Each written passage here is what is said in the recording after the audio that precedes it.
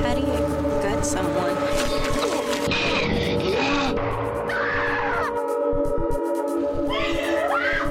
Always trust my gut.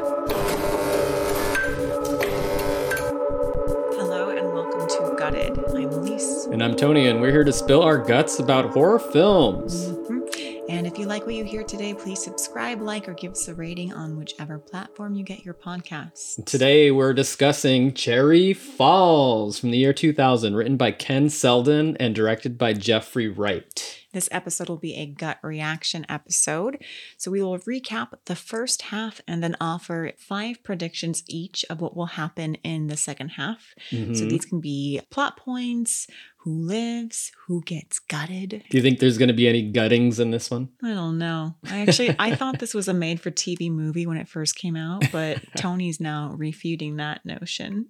Well, I mean, I don't know what cable network would have picked this up. Maybe it was a straight-to-DVD. Maybe that makes more sense. Maybe so. Or maybe it was a straight-for-TV movie, but we got the director's cut. That's possible as well. Yeah. So we've already watched the first half. Yeah. What were your initial impressions? You know, it was actually better than I thought it was going to be. Yeah. Because I thought it was a made-for-TV movie, I am starting to think otherwise. I did not want to look it up because I didn't want anything spoiled for me. Okay. But it is surpassing my initial thought that it was going to be kind of lame. I would have to admit that I'd never heard of this movie before you mentioned it.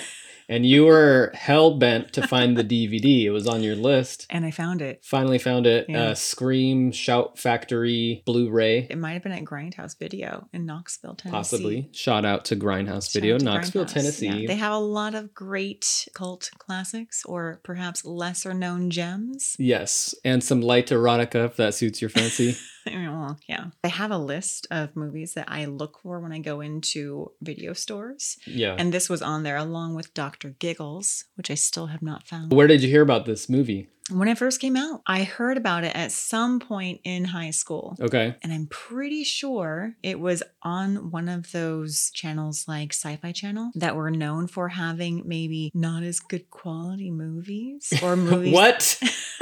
Blasphemy. That's blasphemous. I'm going to take my Shark versus Mega Predator. No, don't get me wrong. Those are all movies that I will watch, but they aren't known typically for being high quality. So I'm pretty sure this might have been on a channel like that. It might have predated Mega Piranha. Because at a certain point, Sci-Fi Channel just really jumped for it. the shark. They jumped the shark. So I'm pretty sure it's one of those channels, and that's why I thought it was a made-for-TV movie. I actually thought it was going to be more of like a cult kind of scenario where it's like, you have to kill the virgins kind of a thing. Oh, so you already knew the scenario. I knew it had to do with virgins because the name Cherry Falls, and they kept talking about virgins. Like, oh, right. Clever. Like cherry. Their cringe moment is here. Literally falling. Popping the cherry. That expression is very cringe It worthy. is. I don't like that. That's why I was avoiding it. I know. I could tell. That's why I kept saying it. Anyway, so I knew it was about virgins. I knew it was a horror movie, and that's it. I was excited to, explore another 2000s teen slasher. Because there aren't many. Most of them happened in the 90s. It's like it had a really big resurgence after Scream came out in 96. And then I Know What You Did Last Summer, Scream 2, Disturbing Behavior. Urban Legend. I can't remember the exact year of Urban Legend, but it was around that time. Yeah. By the 2000s, Scream 3 came out. Right. But now we're 3. starting to get into these more creative teen style movies like Final Destination. Yeah. You start getting the supernatural element. Jeepers Creepers. Everything changes when Saw comes out. Yep. No more teens. Changes into touristas and yeah, you don't want to see Hostel. teens being tortured so brutally like this. You want to see young adults being tortured brutally. Then everything just became that early aughts bro horror that we love so much. Yeah. So this seems like it is still a remnant of that teen slasher horror. Yeah, maybe one of the last of its kind. Maybe one of the last of its kind. Kind of late to the party. But it stars a young Brittany Murphy. Yeah. A lot of familiar faces. Yeah. Brittany Murphy, Jay Moore, Jesse Bradford. Jesse Bradford. How dare you not be able to remember Jesse Bradford? I remember Jesse Bradford, but okay. This was his heyday. Well, so not this is right movie. around the time of Bring It On. That's true. Yeah, it is the same year as Bring It On. Swim actually. fan. This is prime Jesse Bradford. And tell us why you are so... I love Jesse Bradford. He is forever going to be known to me as Joey in Hackers. Okay. I thought he had a cooler name than Joey. He tried for a cooler name. He tried Ultra Laser and the Master of Doom or something like that, but he's just Joey. What? I could have sworn he had a cool name like Crash Overdrive or something. Who's that? You'll have to join me for my podcast solely based on the movie solo Hackers. podcast? Yes, where I break down the movie Hackers. Is this like a one episode podcast? This is my Patreon side project. So who is Crash Overdrive? Crash. Is that nobody? Crash Override, also known as Zero Cool. Oh, dang it. Played by Johnny Lee Miller. Oh, got it. Dade Murphy. There's 4 names right there that you have to remember to know that confusing. character. I've seen this movie twice and obviously have not paid attention to the extent that Tony has. But how many times have you seen Swim Fan? Once, thankfully. Oh. How many times have you referenced Swim Fan over the course of your life? There you go. All right. Any other faces that you recognized? Oh, it's a dad, Daddy Sheriff. He is Kyle Reese in Terminator, and he's an alien. I did not recognize him at all, but Aleece told me that was who it was, and I believed her. Yeah, not lying. Yeah, and the most notable to me is Jay Moore. Oh, sorry. Jay Moore? Jerry Maguire's bad guy? Actually, if you would have asked me another movie Jay Moore was in, I would just be staring at you blankly. Anyway, he's kind of like mousy and meek and mild in this. He has awful bangs, too. Oh, God. Oh, man. Yeah. Talk about creeper teacher. Yeah, creeper teacher for sure. Well, let's go over the events that have occurred thus far. Okay, yeah, what's happened so far? We open with the Jesse Bradford scene. Oh, yeah. In the car, he's parked at Makeout Point or something with some girl. Is it Stacy? Rod and Lindsay. Stacy. Well, it doesn't really matter what their names are because they get offed pretty quick. They get offed. They are our opener. Yeah, Jesse is our Drew Barrymore. He's our Drew. No. Who's the most recognizable name in the movie. That's true. Yeah. Yeah. So aside from Brittany Murphy. At this time, he was a hot commodity. So they kill him right away. Someone comes up behind him. Mm-hmm. The headlights are on. Like, oh, who's that? Probably one of my buddies. And he gets out of the car. He's like, hey, Mike, is that you? It's not. And he gets knifed pretty brutally. Yeah. I was actually shocked with how brutal this like cloaked figure with long dark hair. It looked kind of Predator style. I made the comment. I was like, is the killer Jonathan Davis, the lead singer of Korn? This figure was just stabbing Jesse to death. And the girl in the car is like, no, Rod or Rob. Some crucial tidbits of what they're saying to one another. Of course, Rod/Rob is being pushy and wants to have sex with Stacy or Lindsay. Typical. And she's like, no, I'm not ready for that. So then, they don't do anything. Mm-hmm. He's just quoting like fake Shakespeare at her. He's doing this role play where he's an alien that has to come to Earth and procreate with her. Is that what he's saying? Yeah, it's really bizarre. This is really what's going on. I thought he was quoting like T.S. Eliot or something. You clearly weren't listening. No, I was like, what is he saying? And he wasn't very audible. And it was really creepy. I was like, stop quoting. She's really fake into it. So she appears as if she's into it, but you could tell she's not into it. Yeah, she's not ready for that. Okay, well, now that I know that he's not quoting fake Shakespeare. Yeah. That he's got his own. And I'm also just going to go out and say that Jesse Bradford's kissing style made me cringe a little bit. It was very cringy. It was like all over her mouth and just very smacky. And I was wanting him to just stop doing that. Oh, Jesse. Anyway, they're done. Cut to more heavy petting and kissing from Brittany Murphy and her dude, Kenny. So we get another makeout session. Another makeout session, this time with Brittany Murphy. And she looks so young. She's this cute little black bob haircut and these cute little, like, very spiky bangs that were popular in the early aughts. Again, she's not ready to go all the way. And he's like, well, then it's over. We need a breakup. Stat. And again, we see headlights behind them. And you're like, uh-oh. And then mom gets out of the car. It's Jody, a.k.a. Brittany Murphy's mom. And she very sultrily comes up to the window. She's like, hey, Kenny, Got a cigarette? Yeah, also a bit of a cringe moment. It seemed like she was hitting on the boyfriend. Yeah, very blatantly hitting on the boyfriend. Yeah. And he's hitting on her back. He's like, hey, miss, whatever your last name is. Yeah. Your headlights are on. Probably. Code for I'm looking at your boobs. Yeah, something like that. Yeah. And she's like, oh, well, I'm just going to puff my cigarette whilst my daughter watches us flirt. She's the cool mom. She went out on town, doesn't want to let dad know she's smoking. Oh, At this point, we don't know who dad is. Yeah, we don't know who dad is. We come to find out. Don't tell my husband. Yeah, we come to find out that dad is the sheriff in town. Dad is the sheriff. He's a hard-nosed, tight-laced sheriff. And we know that smoking is illegal. It is? Smoking cigarettes. In this town? No, I'm just thinking. No, I was trying to make a bad joke. Oh, okay. I was like, I don't know the rules of Cherry Falls. No, this is a bad joke. They're in a town called Cherry Falls. Cherry Falls. After mom leaves, then she asks Kenny, she's like, so are we really breaking up? He's like, that's up to you, aka whether or not you decide to sleep with me. Not a good dude. Bad boyfriend. A lot of cringy male characters. Yes. Cut to Brittany Murphy is sleeping. It's like 3 a.m.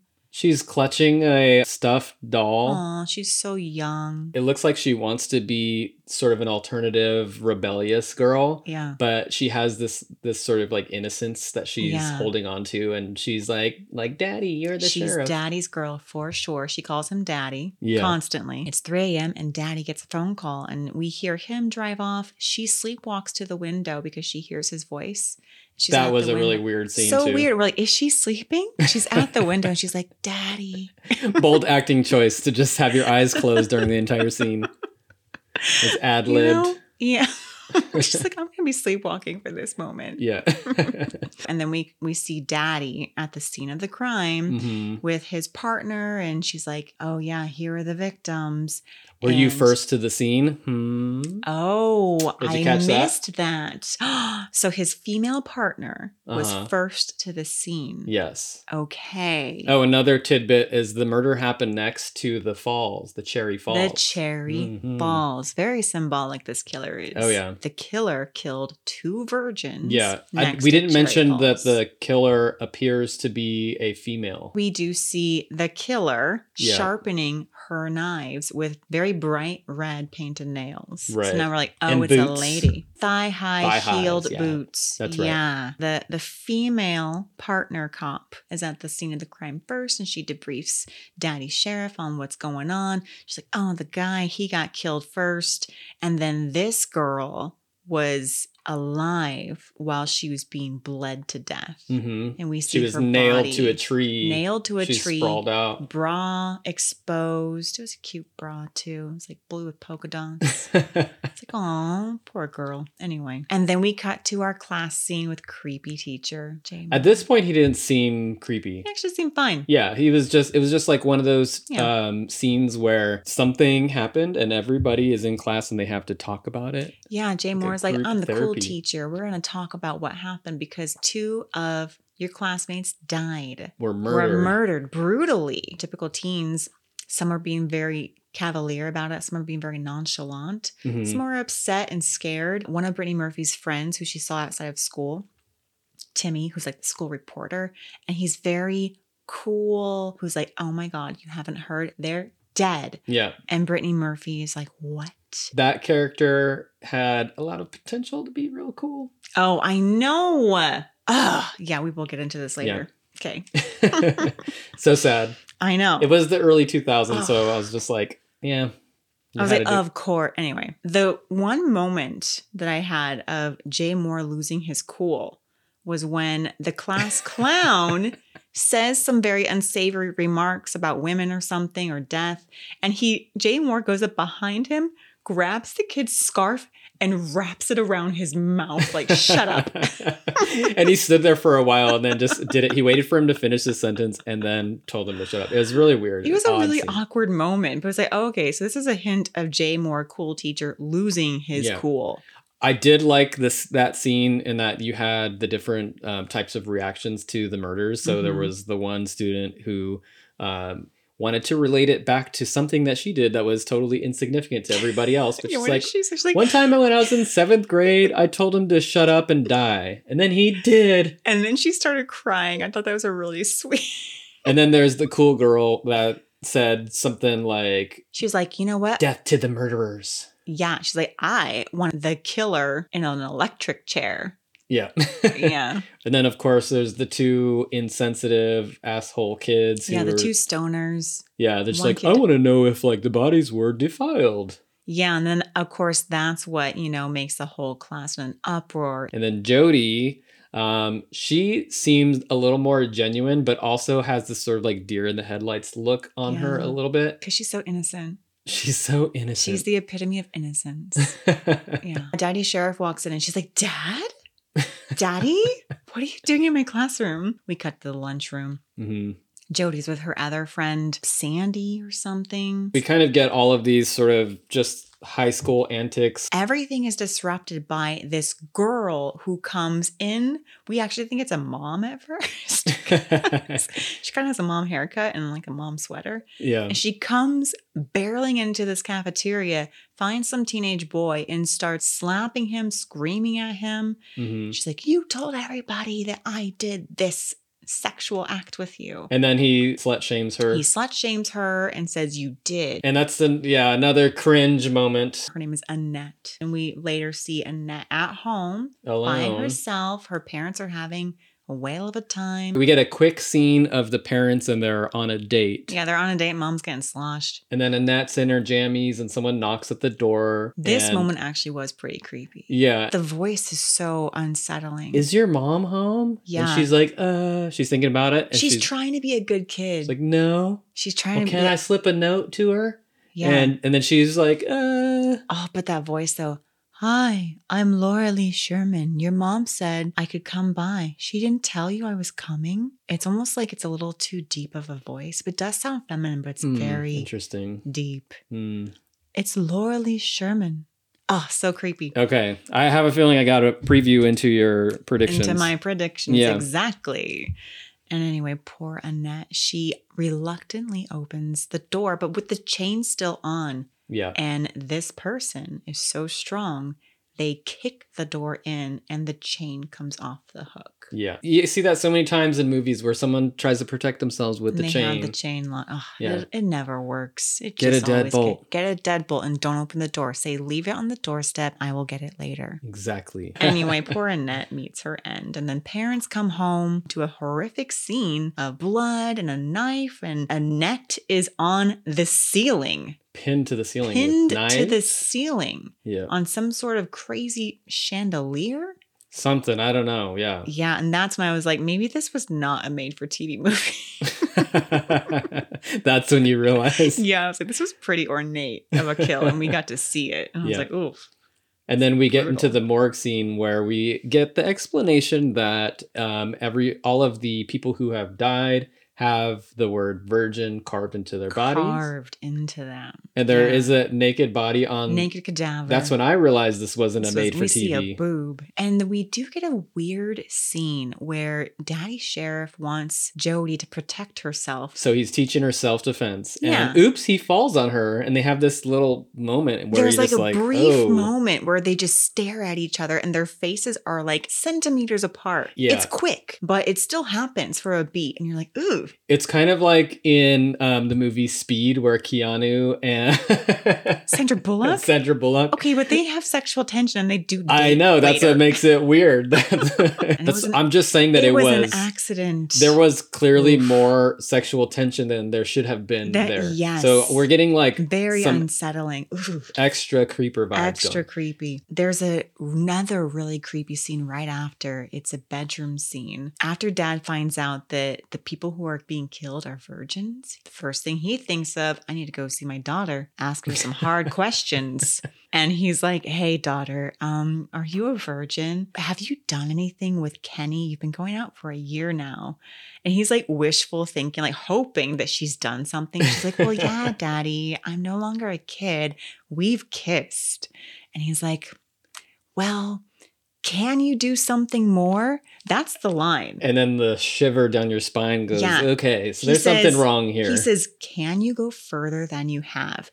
And Jody's interpreting it as there is stuff left that we have not done. So rest your mind at ease, Dad. I am still a virgin. Mm-hmm. Dad looks kind of crestfallen, like, oh, damn it. You're a virgin. And then another creepy line right after Jody says, are you disappointed I'm still a virgin? At this point, it's just happening way too often, and it's going past the subtle, creepy vibe. And I'm thinking this all has to be for a reason, because she also has that same sort of interaction with the teacher. Where she stays after class and she's talking to Jay Moore, and she just starts reciting. She closes her eyes again and quotes T.S. Eliot, and he finishes her quote, they're so in sync.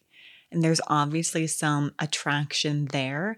And Brittany looks very young during this movie. Yeah. She's pint-sized. She has a little bob haircut, little bangs. She's obviously too young for every man in this movie. Well, I mean, she's in high school. So she's in high school. But like, you know how some, like especially the ones in the 70s, like Carrie, Sissy Spacek was 25 when she filmed that. Yeah. So in this, Brittany Murphy looks like a high schooler. It's not like 70s high schooler or 80s high schooler. She looks like a baby. I didn't think that. That's what makes it even creepier. Yeah. Is that I think it's her expression. I don't know if it's the actual way that she looks. She's just because this was like 4 years after Clueless, and she played a high schooler in Clueless.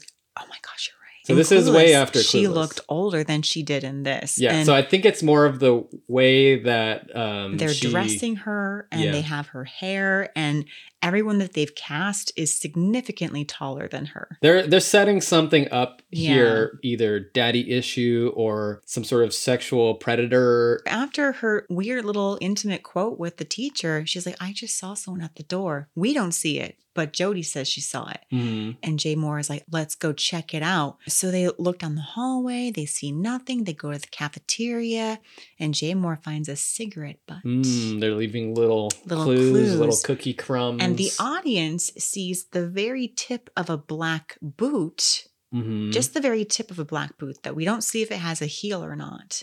So we don't know if this cigarette butt was from our killer or from somebody else who was afraid of getting caught. Right. Dad decides to organize a rally. Town hall meeting. Town hall with the parents. All the parents. At the high school to let them know that the killer is targeting virgins. Yep. And the principal has this great line, and he takes the daddy sheriff aside. And he says, if you tell all the parents this, then we're going to have a fuck fest on our hands. But he stutters. He doesn't want to say it. He's like, we're going to have a fuck fest. We're going to have a real fuck fest on our hands. You know what that scene reminded me of? The scene in Jaws between Roy Scheider and the mayor. He's like, if you go in there and you yell shark, you're going to ruin my 4th of July party. Good observation. I wonder if there is maybe some inspiration from Jaws. He's very much the mayor right now in Jaws.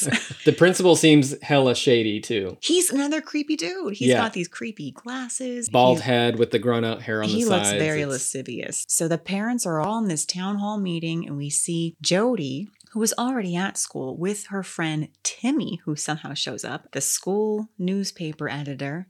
And the two of them are like peeking through this vent that's on the top floor, and they're listening, and they hear the news that the killer is preying on virgins.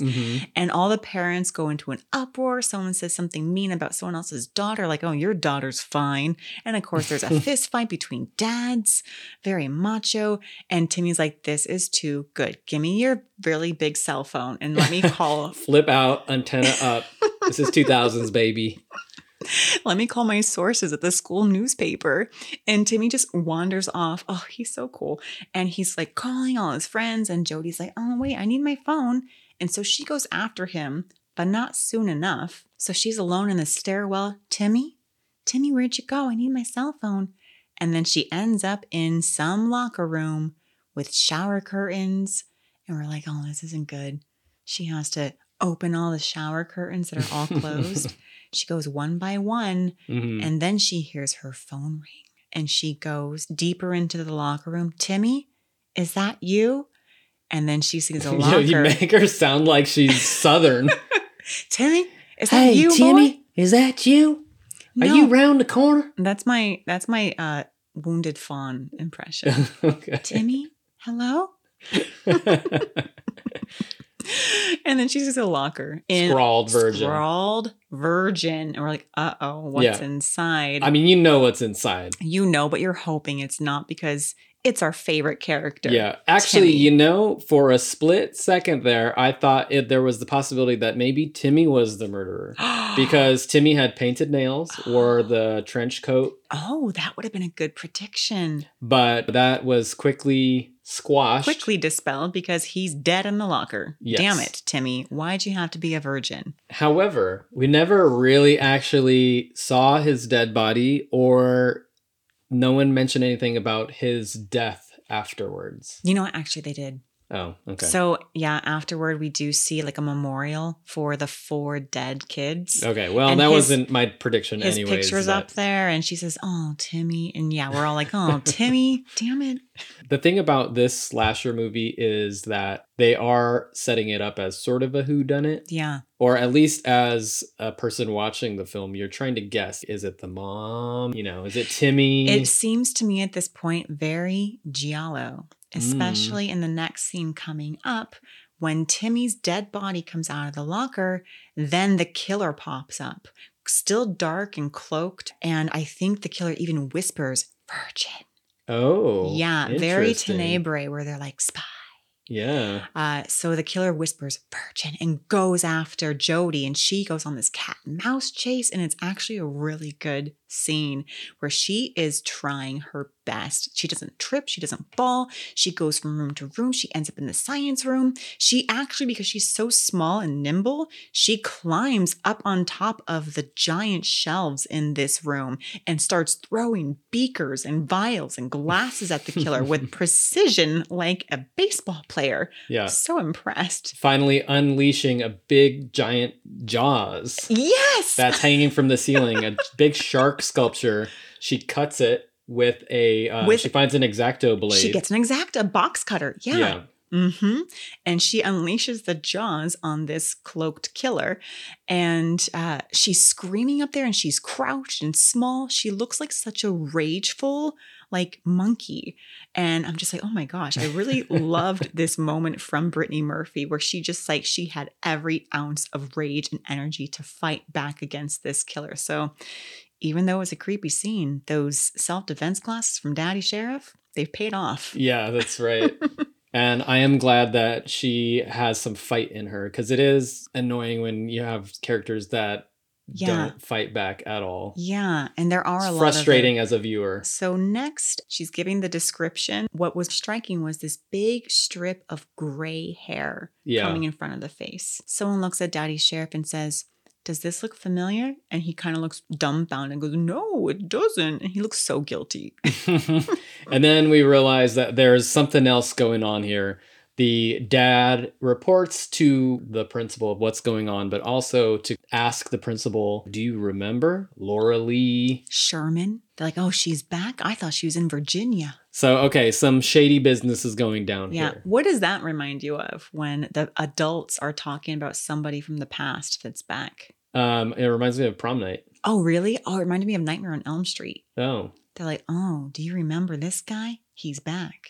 Freddie? Yeah. I was like, oh, this is reminding me of like Freddy Krueger, and all the parents know, but the kids don't know. Sorry, not prom night 1. It reminded me of prom night 2. Hello, Mary Lou? Yeah. Because they burned Mary Lou, and then it's You're like, right. They're like, she's remember back. That guy? Yeah. Yeah, and it's like the principal and the priest? Yes. Ah. Yeah. So it's like the parents or the adults know something that they're keeping from the kids. So something's going on with the parents. There's a lot of like creepy vibes going on with the adults and the minors, and there's this sort of theme around sexuality and losing your virginity and all of that. Loss of innocence. And then Jody actually hears, because she like picks up the phone and she hears this, and then she tries to put it down, and Daddy walks in. He's like, what were you doing? Were you listening? And she plays it so cool. She's like, no, Daddy, I was trying to call Mom. She's like infantile. Actually, now, like the more you describe her, the more I think about it, the less I'm like, yeah, she was playing this great. The more I think like, She's kind of acting like a child. No, this is just my acting. My acting of Brittany Murphy is childish. I think a little bit of Brittany Murphy's acting in the movie was a little overplayed. A little too childish. But we'll see. Maybe it ties in. Maybe there's some sort of... the directing. They did give her a very childish look. Yeah. I mean, love the fight scene. I thought that was great. The fight scene was good. That's a good glimpse of what's to come, I think. Yeah.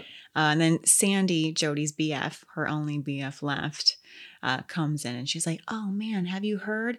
There's going to be a Hyman Holocaust at some abandoned cake building. Yep. The principal's worst nightmare is coming to fruition. They are going to have their fuck fest. So that's exciting for them. But I just love it. Like their lingo. She's like, oh, that place is a shithole. Why are we going to go there? Lose our virginity. Before they leave the police station, Mommy comes rushing in. She's like, oh, how was your leg? And I was thinking, how does she know about the leg? Interesting. Okay, I didn't pick up on that. Just happen? Did Daddy actually have time to call Mom and be like, her leg's injured? Because the killer was going to carve virgin into her leg, but then Brittany kicked the killer. Yeah. But I do also think they're kind of setting Mommy up to be a red herring. But I don't know. You don't know. You don't know. Don't know yet. So we're back at school. Jodie is a celebrity. She survived the attack and everybody wants to grab her. Yeah. They're like grabbing at her and screaming and smiling. Even Jay Moore, the teacher, is in the crowd trying to grab her. That's the best way to become popular in high school. Survive an attack. And then everyone will want to be your friend. Exactly. Even Kenny, yes, her douchey boyfriend, is like, hey, I want to go with you to the cake building and have sex and save your life. Yeah, and the douchey boyfriend goes back to her because she's now popular. Word is spread throughout the students at the high school. We get this really great scene of one of the popular girls explaining sex and your first time to a bunch of other girls. It's like a bleacher full of girls. So the popular girl is on top of the bleacher walking back and forth like it's a catwalk, giving them this tutorial on how to have sex with men and what to expect. And every other girl in school is like, who apparently has not had sex, is listening with like bated breath and like, okay, so do we need to use like, birth control? She's like, no, you won't have time. Use a condom for sure. Mm-hmm. Okay, that's good. I mean, yeah, I'm glad they're asking those questions. Yeah, they are. And then one girl's like, okay, what about like vaginal or clitoral stimulation? And the girl's like, nah, forget about it. The boys here are not going to be able to do any of that. So this is purely for survival, not for pleasure. Exactly. Yeah. Get that through your head. Well, then we cut to the boys. There's 3 boys in a car smoking weed, and they're asking really dumb and foolish questions to like, show how many their holes naivete. Are there? Yeah. Dumb. It was a really interesting scene showing the difference between the female and the male response to sex. Yeah, and the boys have this really awful line like, thank goodness there's a killer to pressure girls into giving in. Like, ugh. Yeah, most of the male characters in this movie are pretty cringe-worthy, pretty despicable. The only one who we actually liked was Timmy. Yeah, and unfortunately, 2000s, we had progressed to a certain point, but, Yeah, at this point, we had not progressed. So he had to die in the first half, unfortunately. Yeah. And then the last thing I want to mention is that when all the girls are listening to the popular girl talk about sex, the female cop is there looking on with kind of a creepy smile. Mm-hmm. The way this female cop looks at Jodie, Brittany Murphy, is creepy. I have to say all of the adults are pretty creepy. Mommy's creepy and the female cop is creepy. Yeah. So every adult in this movie is kind of gross. Yeah. It's not just the men and the boys. It's all the adults and the boys. Man. What a town. Yeah, Cherry Falls. Good old Cherry Falls. Move out of that place. So that brings us to the moment in the film where we stopped. Mm-hmm. The exact halfway point of the film. What are your initial impressions before we get to our predictions? I am enjoying it more than I thought I would. And it is a little less cheesy than I initially thought. There's like little hints of comedy. Yeah, little hints of comedy, a lot of creepy characters, but I don't mind that because it's a horror film. And I'm kind of thinking that it's on purpose, that these characters are not just creepy because it's the early aughts. I feel like they're creepy for a purpose. Yeah. So the movie is putting in these little breadcrumbs and setting up clues. And we have a few characters that could be possible suspects. Yeah. Possible red herrings. So let's get into our predictions. My first prediction, I think it's pretty obvious. Kenny, the douchey boyfriend, is gonna die. Wait, do you think he's a virgin? It doesn't matter. He's the worst. Oh, okay. So are you thinking that... I think he is a virgin. Okay. You think he's all talk? He's all talk. Yeah. Those high guys school are. kids They usually typically are. That's why he's so desperate to have sex with Jody, because he's never had sex. If he's had sex, he wouldn't act so desperate. So Kenny's a virgin and he's going to die. I mean, I don't know how. I'm just thinking he's going to get shanked up a couple times. Kind of like Jesse Bradford. Well, yeah. Shanking is a good prediction because we did see a lot of sharp knives. Yeah, he'll die the same way Jesse Bradford did. Very lackluster. Dead.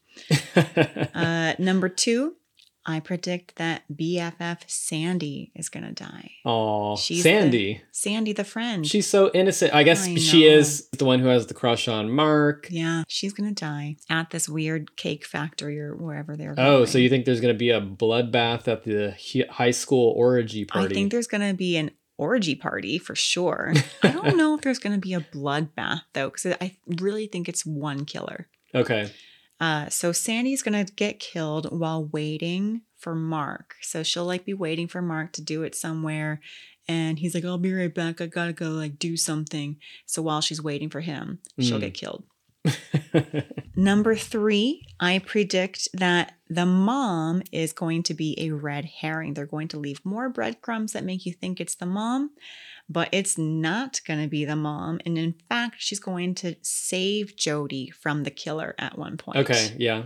I can see that. Yeah. I definitely think that the mom is one of the more obvious possible suspects. Yeah, like from the very beginning. Yeah, because you have the cigarette smoking and nobody knows that I smoke cigarettes. Nobody knows. And the headlights in the beginning right after Jesse Bradford got killed. Yeah. Yeah. And so what was she doing that night? Like she was out and about. Just out in the town doing who knows what.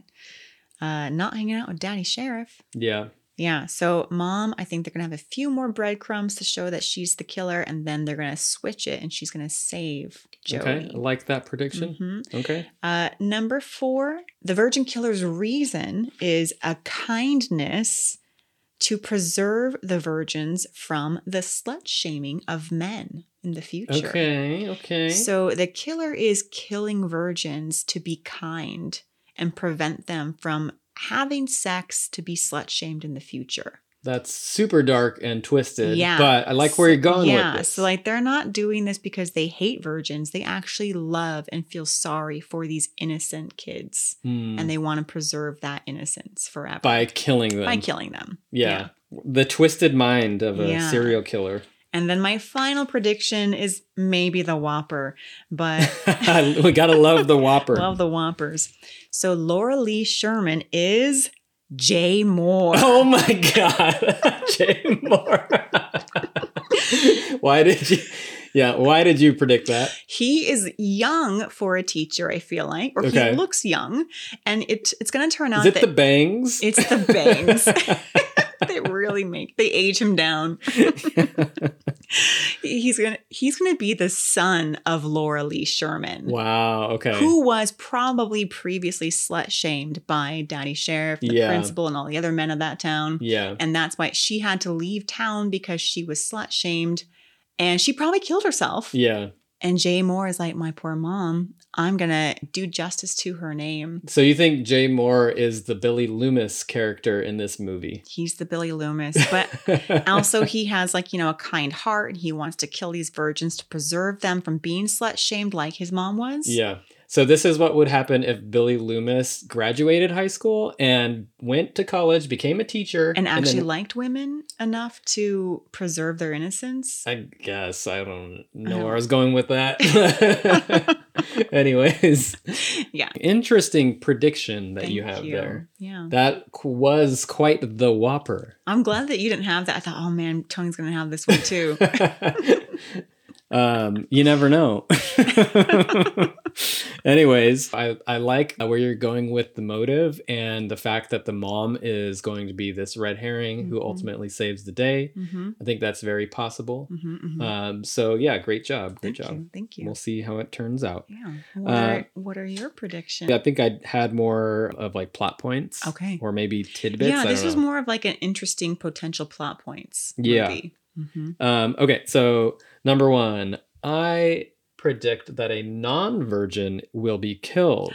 And I'm thinking maybe the girl who's giving the pep talk, the popular girl. Oh, I like her. Although now after hearing your predictions, I'm like less confident about it. But anyways, I'm just thinking like, oh, maybe because I do like that this movie is kind of flipping the final girl trope. Yes. All the virgins are dying. Yeah. So instead of the promiscuous teenagers, it's the virginal teenagers. Yeah. So the promiscuous ones get to live. Yes. Very interesting. Cherry Falls. Number 2, Laura Lee Sherman was assaulted by the cop and the principal, like in Prom Night 2. That makes sense. And then slut shamed for it. Yep. And that is why she or whoever the killer is vengeful and wants to take it out on their children. On the children. So it is kind of like a Freddy plot. Yeah. So we've seen this plot, Nightmare on Elm Street. Misplaced revenge on the kids. Exactly. And then more recently, it's sort of the plot point of one of my favorite recent horror slashers, Ma.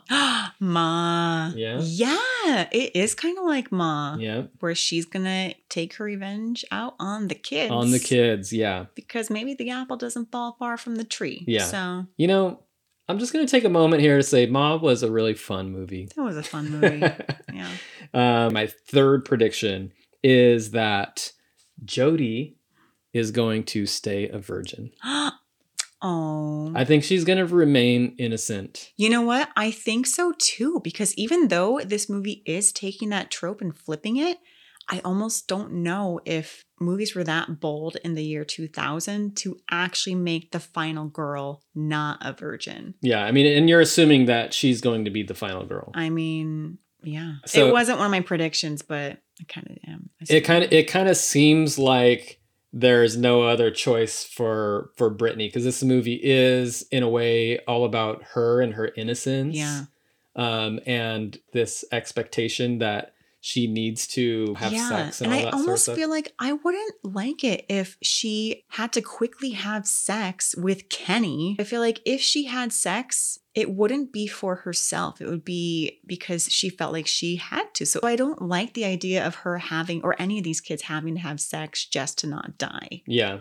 So I feel like they'll find a way around it for Brittany to not have to have sex. I think she will survive some sort of final fight or something like that. But ultimately, I think she's going to stay a virgin. She's going to be proud of her innocence. So my number 4 prediction is that the unnamed partner cop, she might have had a name, but I didn't catch it. Yeah. So unnamed partner cop is the red herring and will die after being a possible suspect.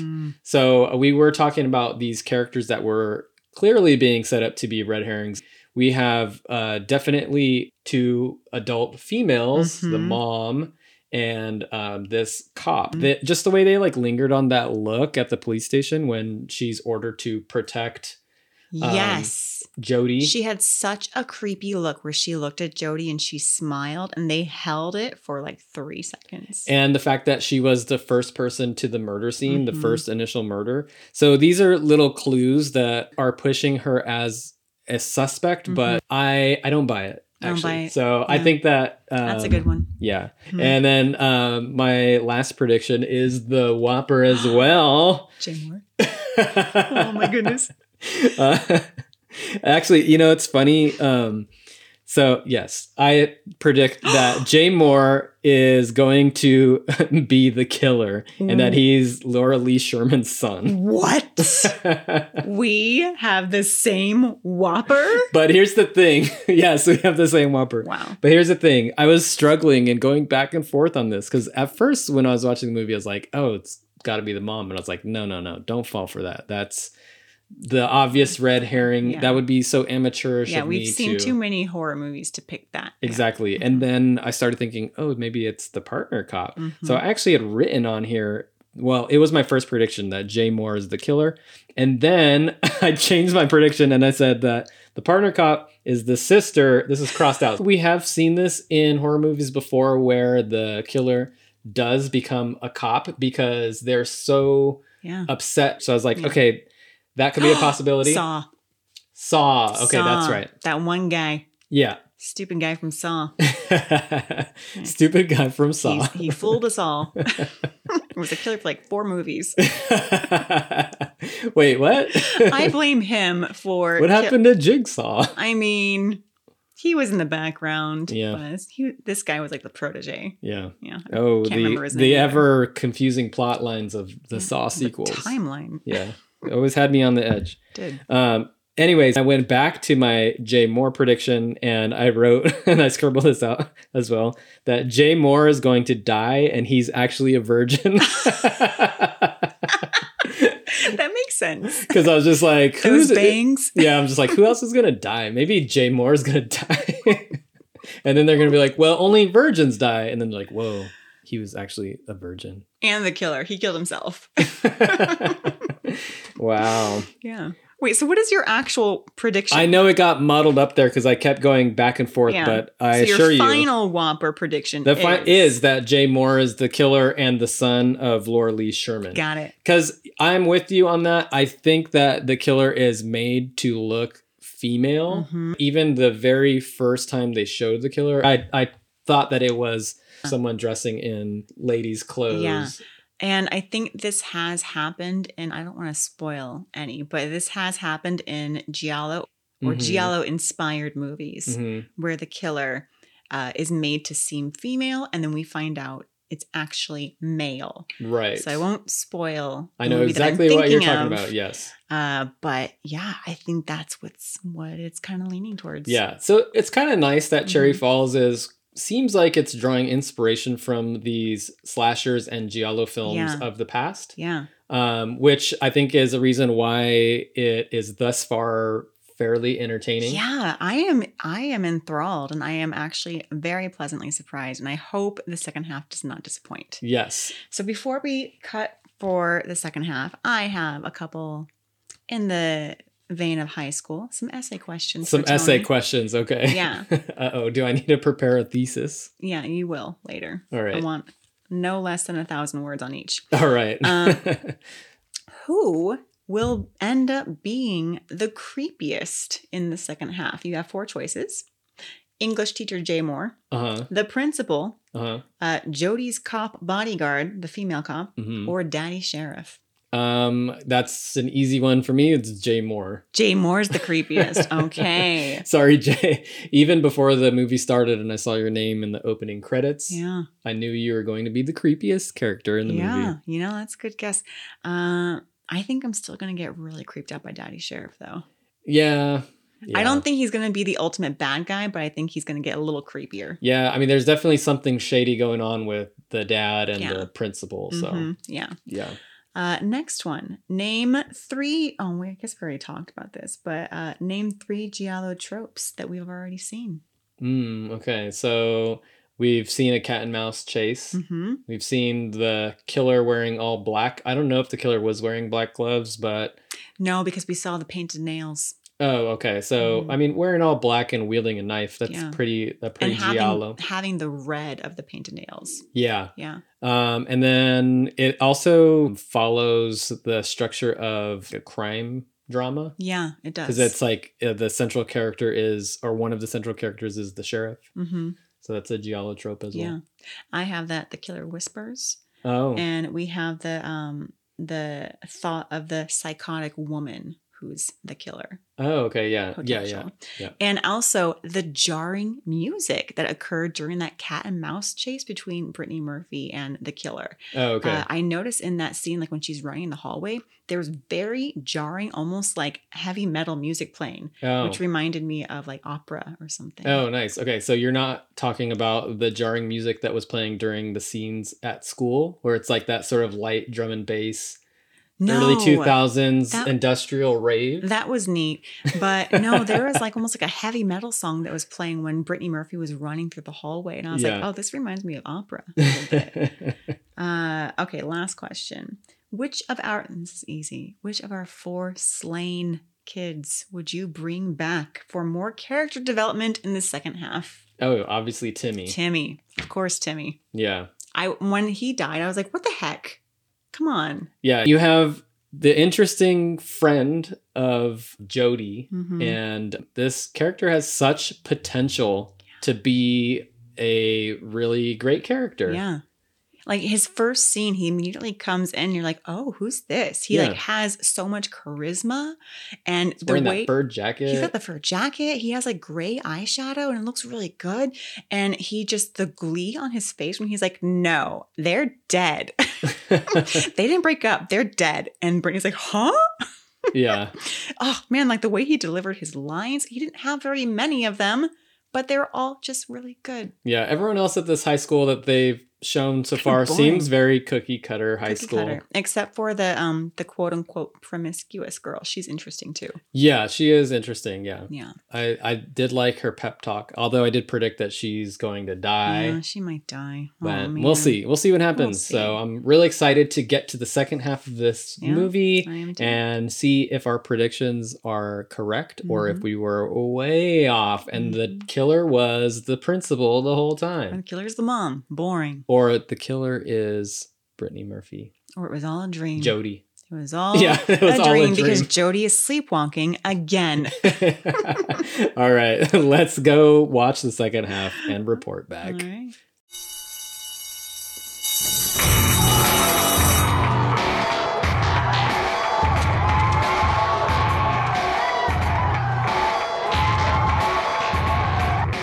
As local school officials at a loss as to how to handle the situation. We'll get comments now from students and find out.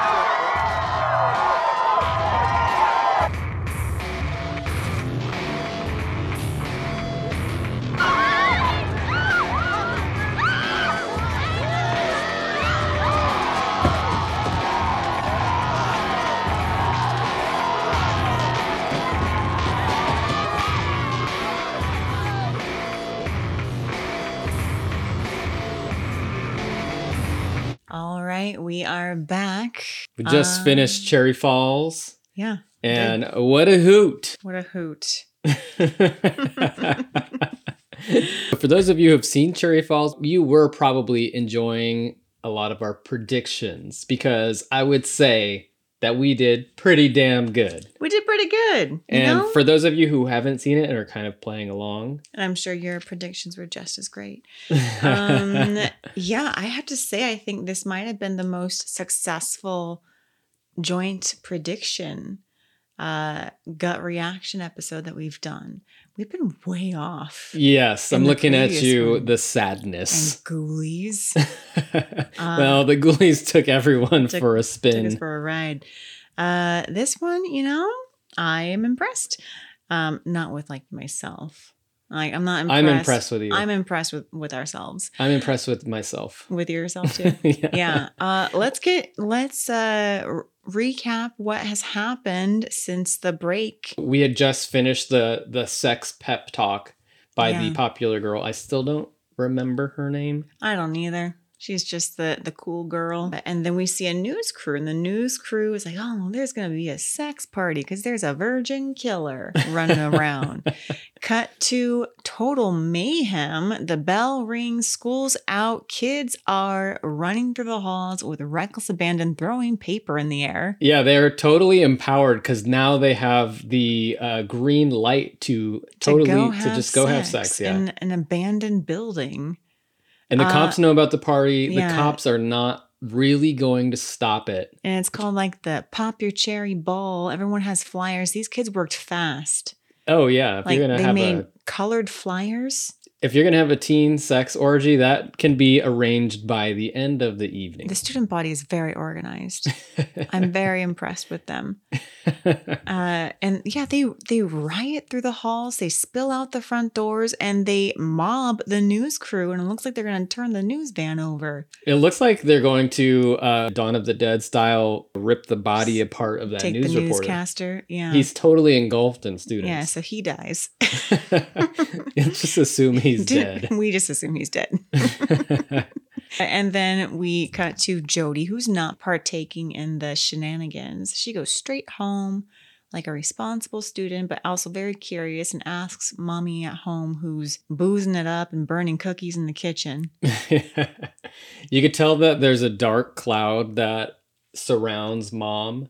And, I think at this point we have the feeling that mom knows something, but I don't think she's really a top suspect for me. No, at this point, when we see that she's boozing it up, I'm like, oh, okay, she's hiding a secret, harboring something, but she's not the main suspect anymore. Definitely. Jody's like, Mom, who was Laura Lee Sherman 25 years ago? Something happened. And Mom's like, oh, yeah, something happened. She left town, blah, blah, blah. The end. Bad liar. Mom's lying. Yeah, Mom is lying. She burnt those cookies.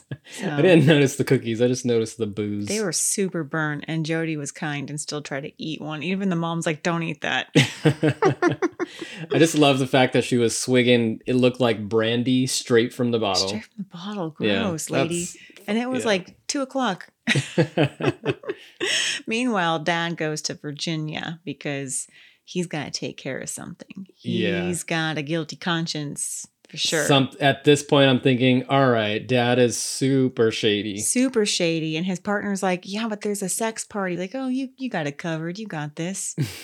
I got to go to Virginia, West Virginia for a little bit. And I might be gone a long time. So Jody, still not partaking in the shenanigans, goes to the library. I'm like, isn't school out? Why is this library open?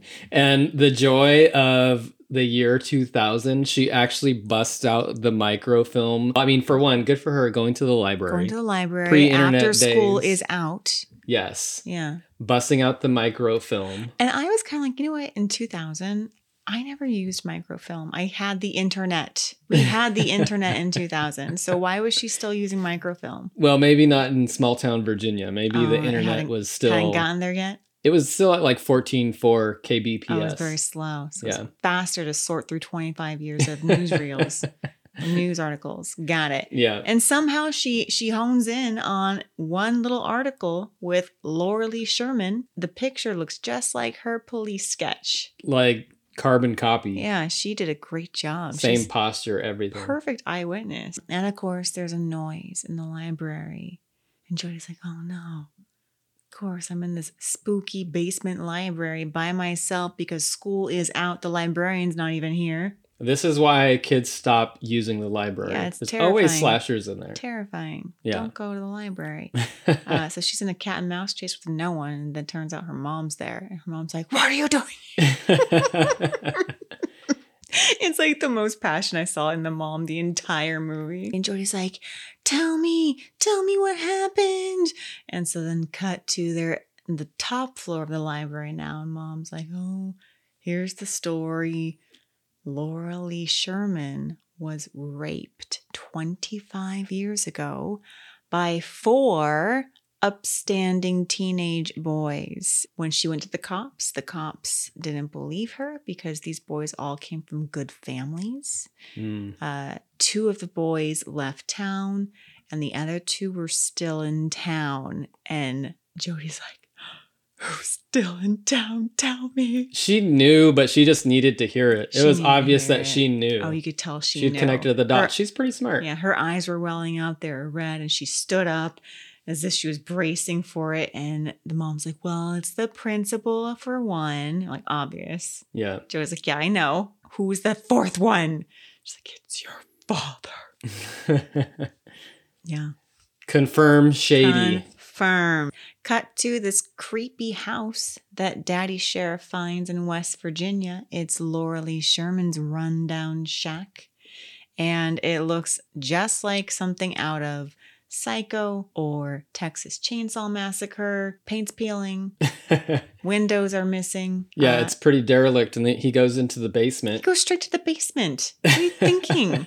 And he finds this like baby torture chamber. Yeah, there's like a crib with a baby doll chained Around the neck. And he's like, this is odd. At this point in the movie, I'm already really feeling good about my prediction. Me Our too. prediction about Our prediction Jay like, Moore, this because is fitting into place. yeah, he's about 25 years old. He looks about 25. 24. It's the bangs. He had this fondness of Jodie, and you couldn't figure out what that was exactly. Yeah. It seemed a little creepy or pervy, but is it a pervy connection or is it more of a familial connection? yeah, so these dots are being connected for us. We're like, okay, At this predictions point, are looking good. I was feeling very solid about Me our prediction. too. Daddy Sheriff gets in the car. His partner calls him and says, hey, you got to come. The principal's secretary called and said you have to meet him at the school. He goes to the school and the principal is there, but he's dead. And he has something carved out of his into forehead. his forehead. It says, virgin not. Virgin not. How come it didn't say non-virgin? That's what I was wondering. Virgin not. Not virgin. Because they're thinking of the 90s insult. Virgin not. Or is it because he's an English teacher teaching Shakespeare? He has a Macbeth quote on the classroom chalkboard So behind him. he's carving an iambic pentameter. Yeah. So principal's dead. Principal's dead. Cut to Jodie. She rolls up. She's wearing a cute little skirt. Really tall pumps for riding a bike. I was impressed by that. And she's like, I'm ready, Kenny. I'm ready to not be on the chopping block anymore. Help me out. And Kenny's like, no, I want to know that you want me for me. I'm like, really? Yeah. Now? And she's getting pretty pushy. She literally puts her toe in his mouth. She shoves it in his mouth. So we get a really good toe sucking and scene. And this scene lasts for like 5 minutes. It was really awkward too. I was like, this can't be real. It has to be a dream sequence. Yeah, he did say that. This is harking back to when she was sleepwalking. She's sleepwalking right now and dreaming that she's shoving her toe in Kenny's mouth, yelling, suck it. And she was like hitting him and slapping him with her other foot. She's kicking him in the head with her other bare foot. But in this scene, we also get another little tidbit. So we get a close-up of Kenny's shoe, and it has the little painted in... the little foursquare. That we saw in the cafeteria next to the cigarette butt. So now it's like, okay, the suspect is shifting. Is it Kenny? But like, even at this point, I was like, nah. His character really took a turn after this moment. In this scene, I was like, you basically shamed her for not sleeping with you in the very beginning. And now that she's ready, you're like, no, I want to know that you want me for me. Now you care? Why? I'm typical upset. high school boy, all talk. All talk. So she's like, fine, that I'm going to go find somebody else. And he's like, where are you going? Your teacher's house?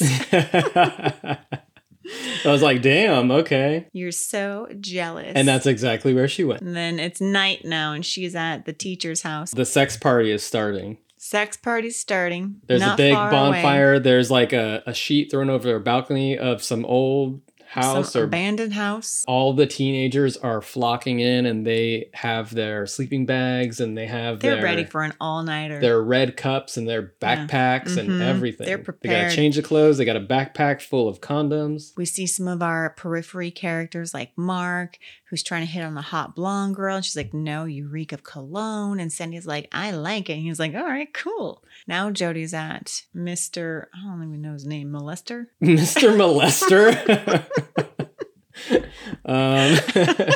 It's something like that. It's like Molester. I always thought it was like Mr. Markin, but it's Mr. Marlin. Morlister. It's something. Can you look it up? Oh, man. All right. Marliston. Told you. What'd you say? Molester. No. Marlister. Anyway, so she goes to Mr. Marliston's house, aka Jay Moore, who is very suspiciously shoving a big ass trunk into his house. She's like, oh, do you need help with that big trunk?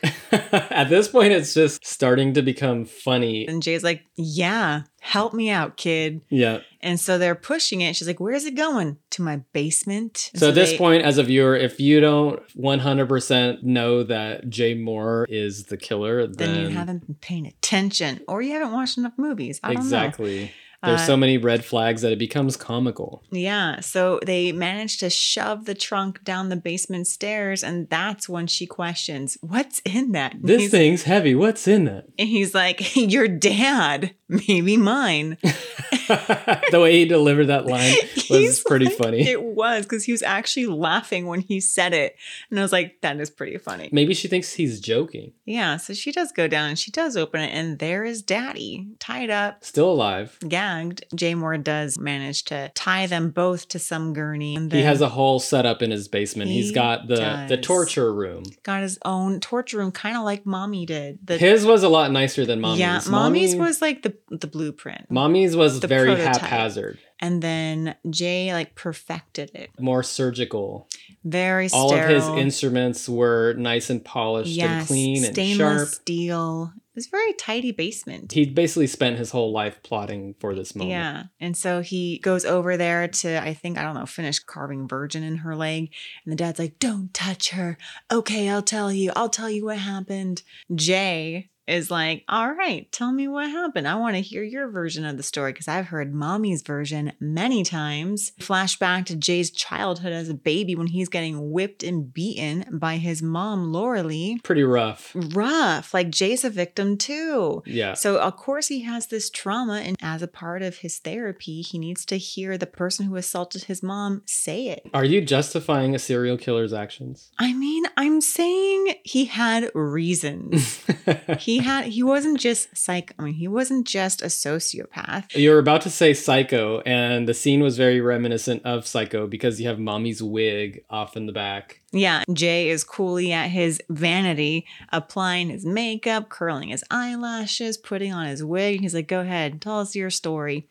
And we get a flashback of Laura Lee 25 years ago. Car breaks down the side of the road. 4 young dudes show up. The daddy is knocked out. He's blackout drunk. He's blackout drunk. He's They're all falling drunk. over drunk. Yeah, so he's on the ground, and the other 3 pursue Laura Lee, and they grab her, and then they pick up the daddy, and while he's still blackout drunk, they force him on top of her. You're kind of like, oh my God, the daddy's a victim too. He did not want to do this. He was blackout drunk, and they forced him on top of her. But he was saying that I know what was happening. He just didn't have the will to stop. Yeah, he feels riddled with guilt, and he's crying. He's like, I knew what was happening.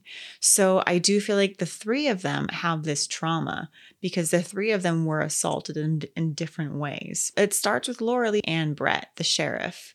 The 2 of them are both victimized. And then as a victim, Laura Lee victimizes her son. It just creates more victims. Yeah. This is also coming from Sheriff Brent Markin. This is like his story. How much credence do you give his story? Do you think that he's telling the full story? He could have been fabricating parts of that. He could have. So, and we'll never know. No. Because he gets axed. He gets axed and he's dead. The boyfriend shows up. Kenny shows up. He notices Jody's bike. Jay Moore comes flying up the stairs because Kenny is incessant. Jay Moore's like, I gotta get rid of this guy. So he throws on a robe really fast. Wearing a turtleneck.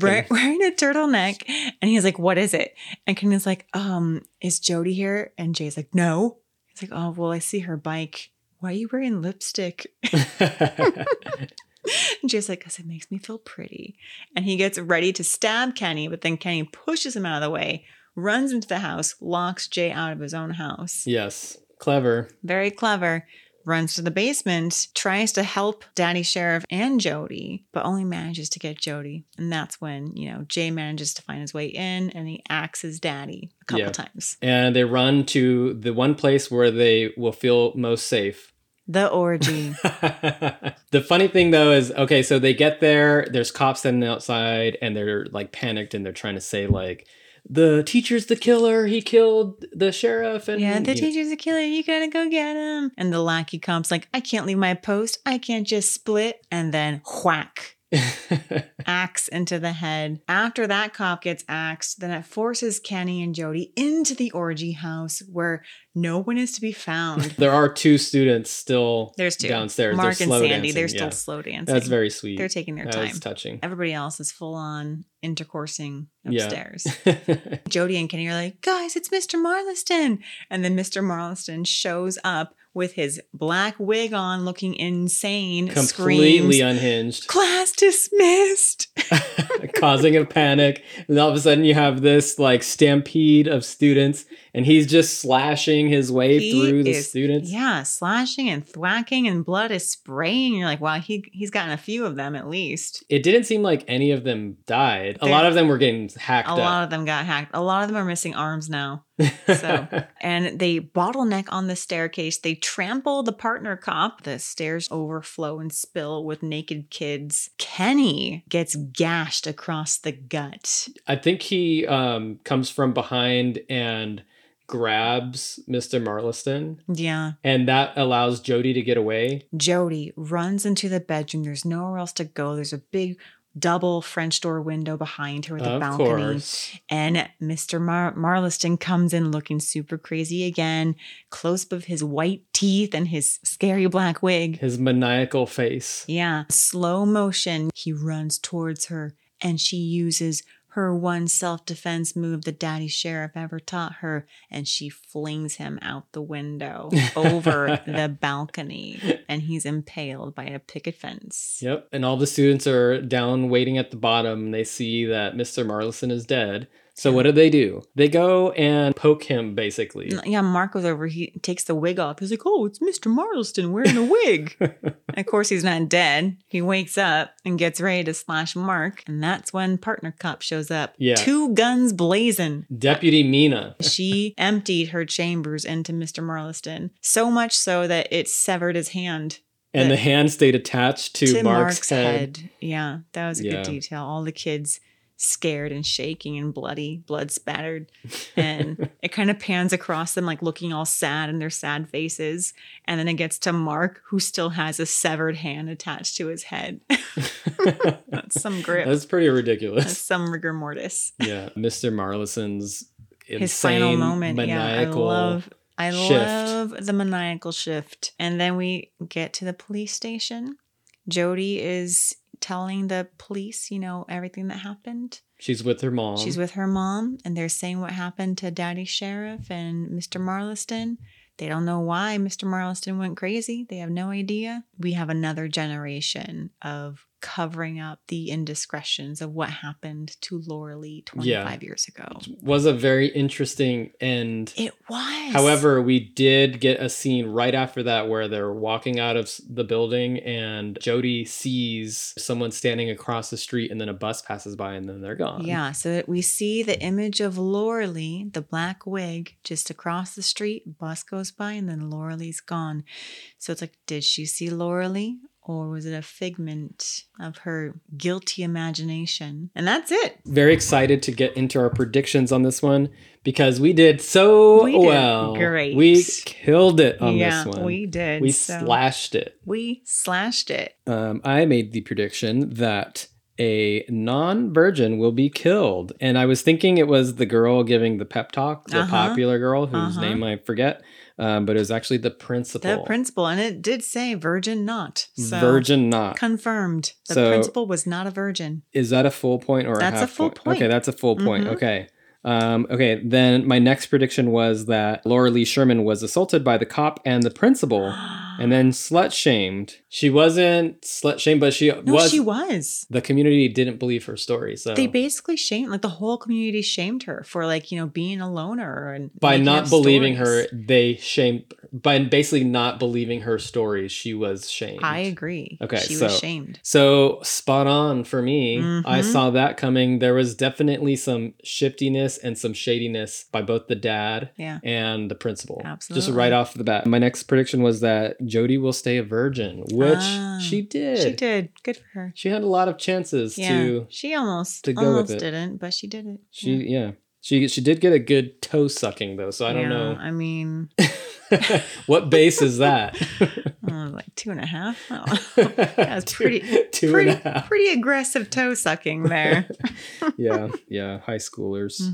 My only prediction that I didn't get correct was that the deputy cop was going to be a red herring and will die after being named a suspect. So I did not get that one correct. I know. Those looks and the fact that she was first to the crime scene, I was probably reading into that more than I should have. She was almost a red herring, though.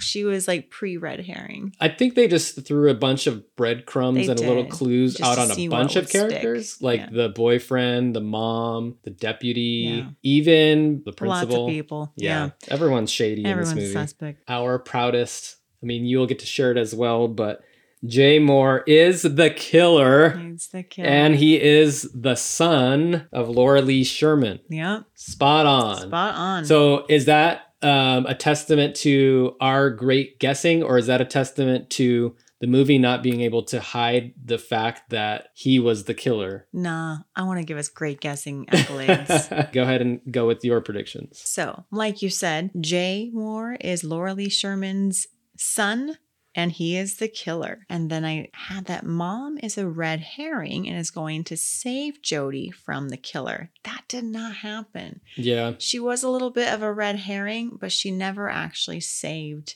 Jody. I'll give you half a point for Really? that. Yeah. All right, Because cool. she was definitely, up Yeah. into the library scene, she was definitely a possible With, like, suspect. the headlights and The smoking, the yeah. smoking. Right. Okay. Sandy is going to get killed while waiting to do it with Mark. No, even though she did like Mark, they didn't do it or even get close. And they didn't die. They didn't die. They just So slow danced the night away. Actually, they- Mark had more of a possibility of dying because he's over there prodding dead serial Yeah. killers. What was he thinking? He's stoned though. He's a so stoner. He's probably not a didn't very know. bright kid. Actually, I did pretty bad. My only good one was the Whopper. Jay Moore is the killer. Well, what's the next one? The next one is Kenny is going to die, stabbed a bunch. Kenny is going to die, stabbed a bunch. He didn't die, and he was only gashed one time, so no point. Did he really not die? Because I don't know if he died. I don't know if he died. I think he was just wounded. Okay. I'm pretty sure we see him at the very end with like the huddled masses. Yeah. And he's with Jody, and they're like looking all like, oh. Okay. I'm pretty sure Jody got him. He might have died later, but not that night. he died from gangrene. He from might his have died at wounds. the hospital, but that's like a different story. So he didn't die in this movie. And then my last one was the virgin killer's reason is a kindness to preserve the virgins from being slut shamed by men. Which was a very interesting prediction. Thank you. And no, because Jay does say, what better way to get back at this town than killing the innocents of like the town or whatever. So it's like, oh no, he doesn't care that they're innocent. He doesn't want to preserve their innocence. He definitely has a vengeance against the perpetrators, against his mom. But he also has a vengeance against the town for basically casting the mom aside and not believing her. Mm-hmm.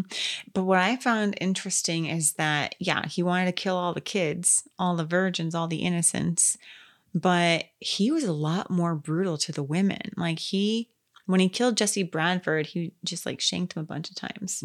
But when he killed the girl in the beginning, I think her name was Stacy, they're like, oh man, she was alive when she was being drained of blood. So he took his time with the women. Interesting. Even Annette, like he held her up from the ceiling, like pinned her to the ceiling. That was some ornate, creepy stuff.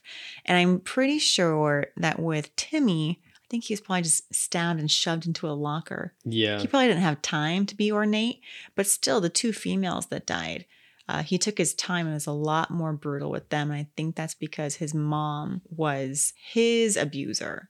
So there's some sort of deep trauma that's triggering a hatred towards women. Yeah. So he hates all people, honestly. Like he kills men because of what they did to his mom, but he tortures women because of what she did to him. She tortured him, so he tortures women back. Interestingly enough, he went through school and passed all his tests and became a teacher. Yeah. All while holding back this rage. He held it in. It was dormant. He had to teach that whole year of class, knowing that at some point he was going to unleash havoc on the town. Yeah.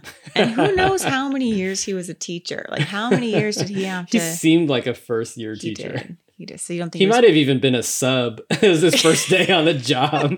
So he wasn't tenured? No, he was a substitute for sure. Oh, okay. Yeah. Oh.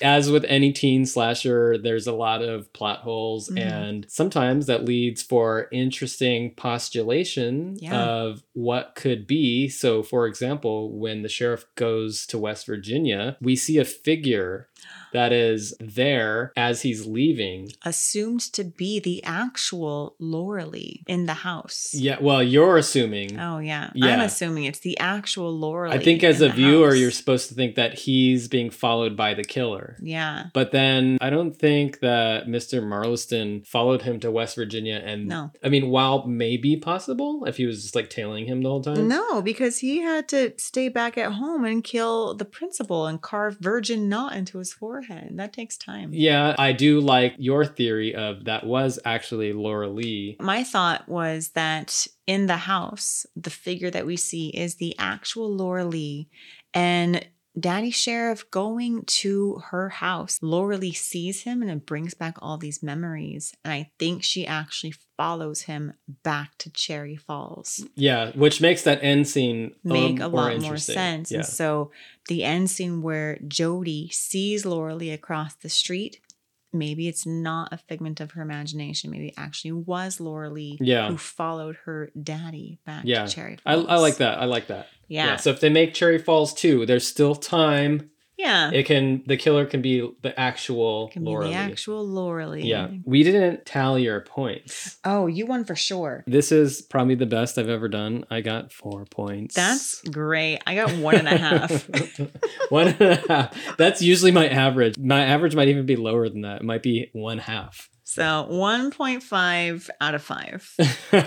I am still proud of that Whopper, though. I mean, the Whopper, yeah. The Whopper was good. Yeah. 4 points. I'll give myself a pat on the back for that. Thank you. Yeah. I just know this movie so well. Yeah. Big Cherry Fall fans over here now. Okay, so this movie came out in 2000. So this is after all of the big time teen slasher revivals. The teen slasher heyday. Yeah. It doesn't have quite the same crowd flocking to them anymore. But I do feel like this one is still unique enough to have merit in that teen slasher craze. Yeah. And I am kind of sad that it evaded my attention all these years. So I'm wondering if it failed in the marketing and distribution. So earlier, Aleece was saying that this was a made-for-TV movie, and I was like, I don't know, it doesn't seem like a made-for-TV movie. Maybe it's a direct-to-video movie. And you're right, it was. So we watched a featurette afterwards, and we found out that it was premiered on the USA Network. And I was like, I knew it. Must have been heavily edited from the version we saw. Sure. Yeah. Because there were some boobs they had to edit out. Yeah, so we saw like nudity and there were definitely like curse words. So I don't think that was happening on cable TV at that time. Yeah, in the featurettes, they were saying that whatever production company they ended up going with or ended up going with them was too new to take a chance on this kind of movie. Yeah. That had so much teen sex and violence. Yep.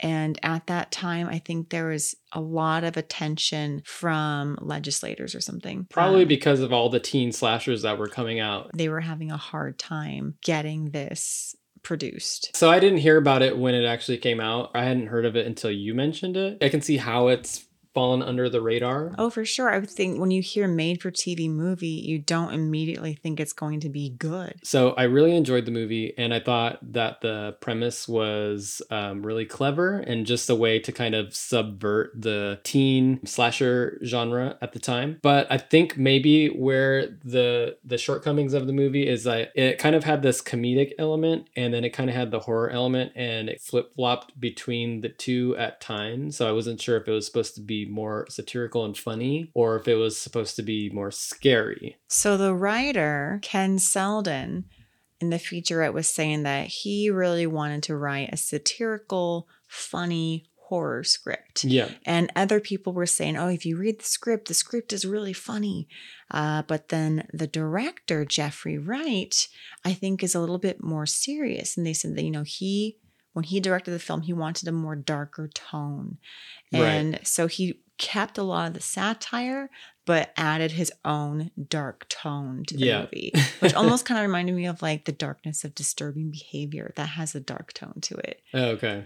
So it's almost like the tone of Disturbing Behavior with the satire of Scream. Okay. So I think that's why you get this weird duality, but I think it works. And to me, it just comes across as like a satirical giallo film. I enjoyed it, but I do know in the featurettes, they were saying that they had a time crunch.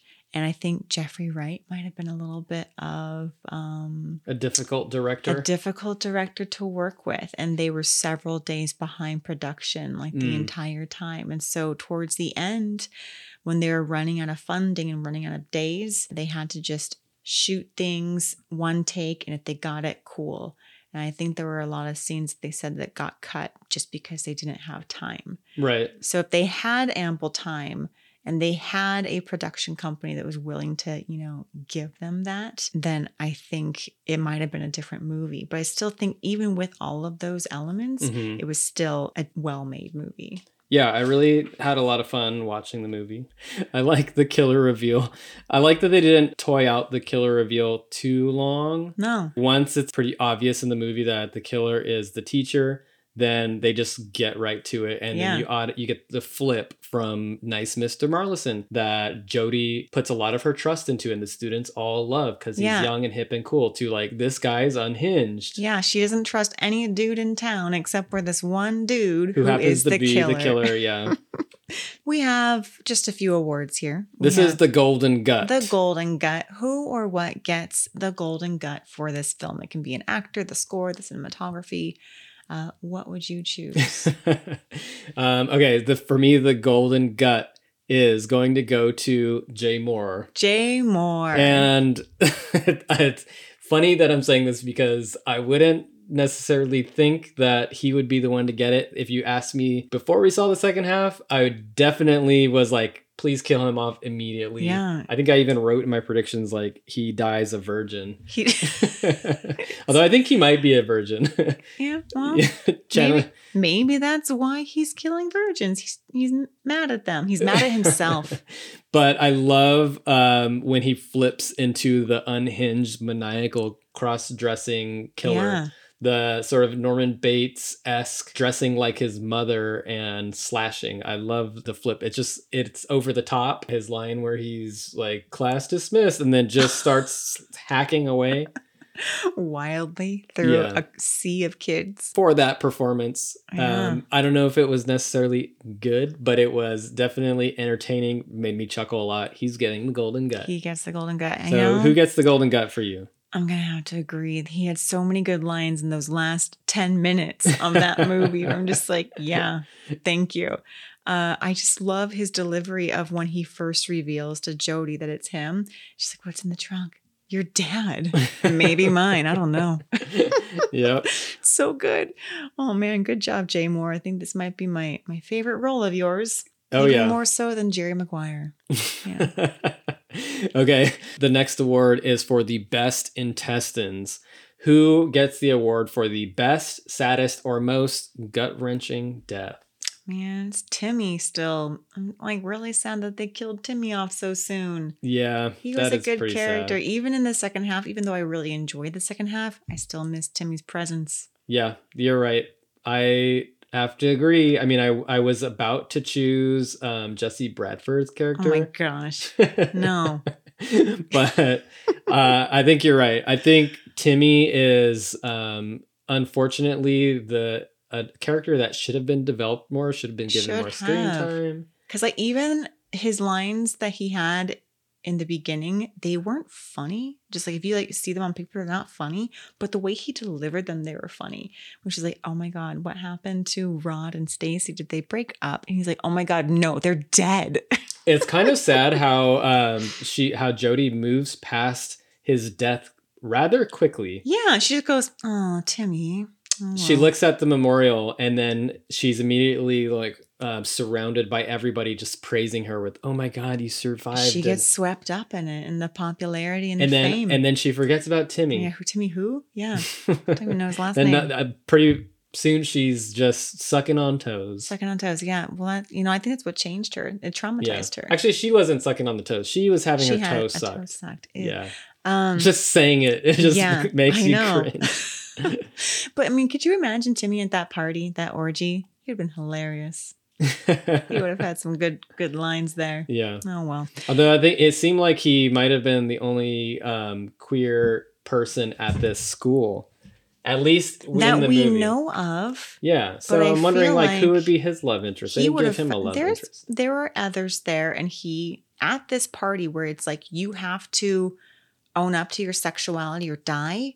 That's the time where people can, I think, safely own up to their sexuality. Yeah, and that's why it's so sad that they killed him off so soon, because they could have developed some other characters. They could have. See, if they remake this, then I think he would be one that would be a leading character. Yeah. So missed opportunity. 2000. And when David Gordon Green remakes this and adds superfluous characters and a lot of chunky death scenes with teeth coming out, it's going to be amazing. Yeah, I can't wait. All right, and the last award, the axe. What? I guess not an award, but what one element or character would you cut from the film? What gets the axe? You go first. Okay, because I still have to think about it. I know. Oh, I got it. Jay Moore's bangs. Jay Moore's bangs. Love Jay Moore, not his bangs. They were way too wispy and dry looking. Maybe if he had like gelled them to be more defined points. What if he gelled them to do the like cool spiked haircut? Like gelled them upward? Did the Sonic the Hedgehog spikes. The Billy like Joe Kenny? spikes. Yeah. Oh, it's too desperate. He's not a teenager. He's 25. He's a young teacher. He's a sub. He's the cool sub. The cool sub, yeah. The cool sub. No, yeah, get rid of those bangs. Just chop them off. What if he chops them into Gail Weathers' bangs? I would love that. I love those bangs. I don't care what anyone says. The thing that I'm going to give the axe to is the toe sucking. Oh my God. Okay. It was gratuitous. I found it offensive. Yeah. Bring on a boob or a buttock. A boob? You'd rather have... I would rather see a bunch of boobs and butt-eye. Butt-eye? And willies. I don't know. Willies? Penises. Penises? Peni? So you'd rather see straight up penis sucking? No. You'd rather see pornography? Why does there have to be sucking involved? I just don't want to see any sucking in this movie with a bunch of teenagers. So I think that was why I was like, the toe sucking was too much. Yeah. Although I applaud Brittany Murphy for committing, because she did. She shoved her toe in his mouth. Even the other actor was kind of like, oh, man, you're going for this. It was fully in his mouth. It's not like he's kissing the tip of the toe or he's licking the toe. That's why I was like, this has to be a dream sequence. This can't be real. These aren't high schoolers. She wakes up and her dog is licking her toe. Yeah, that's like something that would happen in your dream. You're like, oh, that was crazy. Yeah.